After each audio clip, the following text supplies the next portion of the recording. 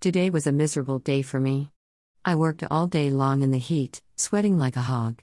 I performed a delivery to a house, a sectional couch with recliners. There was some damage to the couch. My coworker got on the phone with our boss and reported the damage. When we got back to our store, I started doing my other regular duties. 20 minutes into that, my boss calls me in his office and states he has to let me go because there were multiple complaints of furniture damage in the deliveries I was involved with. He said I was too much of a liability to the company. I was devastated. I didn't know what to do. I called my only trusting, loving person I know, Sam. She asked me to come over and talk to her at her house. I did. I drove over and talked to her. But I still needed an escape. So I turned to using methamphetamine. I felt like just escaping everything. I felt like drugs would help me do that. I know it was wrong of me to do. I just didn't care.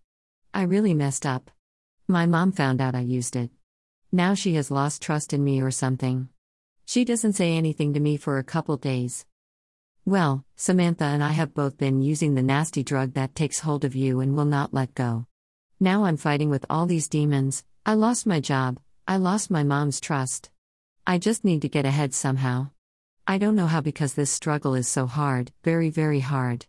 I have no one to talk to, no one to explain the things that drove me to this point. My girl is my world, and if someone attacks her or looks at her in an evil way or judgmental way, I will go crazy on that person. I drew up a contract on the 3rd of this month that says I am going to stop using and get back to reality. October 10, 2019. Okay. So last night was a somewhat horrible emotional roller coaster. Yes. I had a relapse. I used whatever I found of the meth. Why? Well, because to be honest, I'm a weak person, somewhat of a coward. I'm afraid to face the truth. Anyways, all of my anger, I let out over the phone to Sam. I guess I just couldn't handle her accusations and assumptions, so I flew off the handle and said enough. I just completely stopped caring.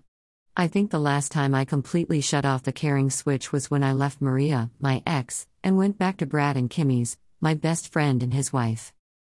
I just started this new look on my life, so I woke up after going to bed at 4:30 a.m. and decided to shower, shave my face, and then I don't know, maybe go try looking at the EDD office for job postings. During that time, we were pretty new to meth as a couple. There were certain personality changes that I noticed. Little things. I don't think he noticed, but the way he was treating me was different. For instance, from the time we became a couple on August 14, 2014, Tyson never yelled at me. The first time he yelled was August 2019, over my phone playing through his car speakers rather than his, only because my phone was plugged into the USB port. He couldn't figure out how to change the music to play from his phone. He yelled at me that I effed it up. Like, really? There were a lot of little weird things he did that was out of the ordinary, and I felt like I was at fault. All those little changes in him triggered little changes in me. And guess what? All the little changes turn into big ones.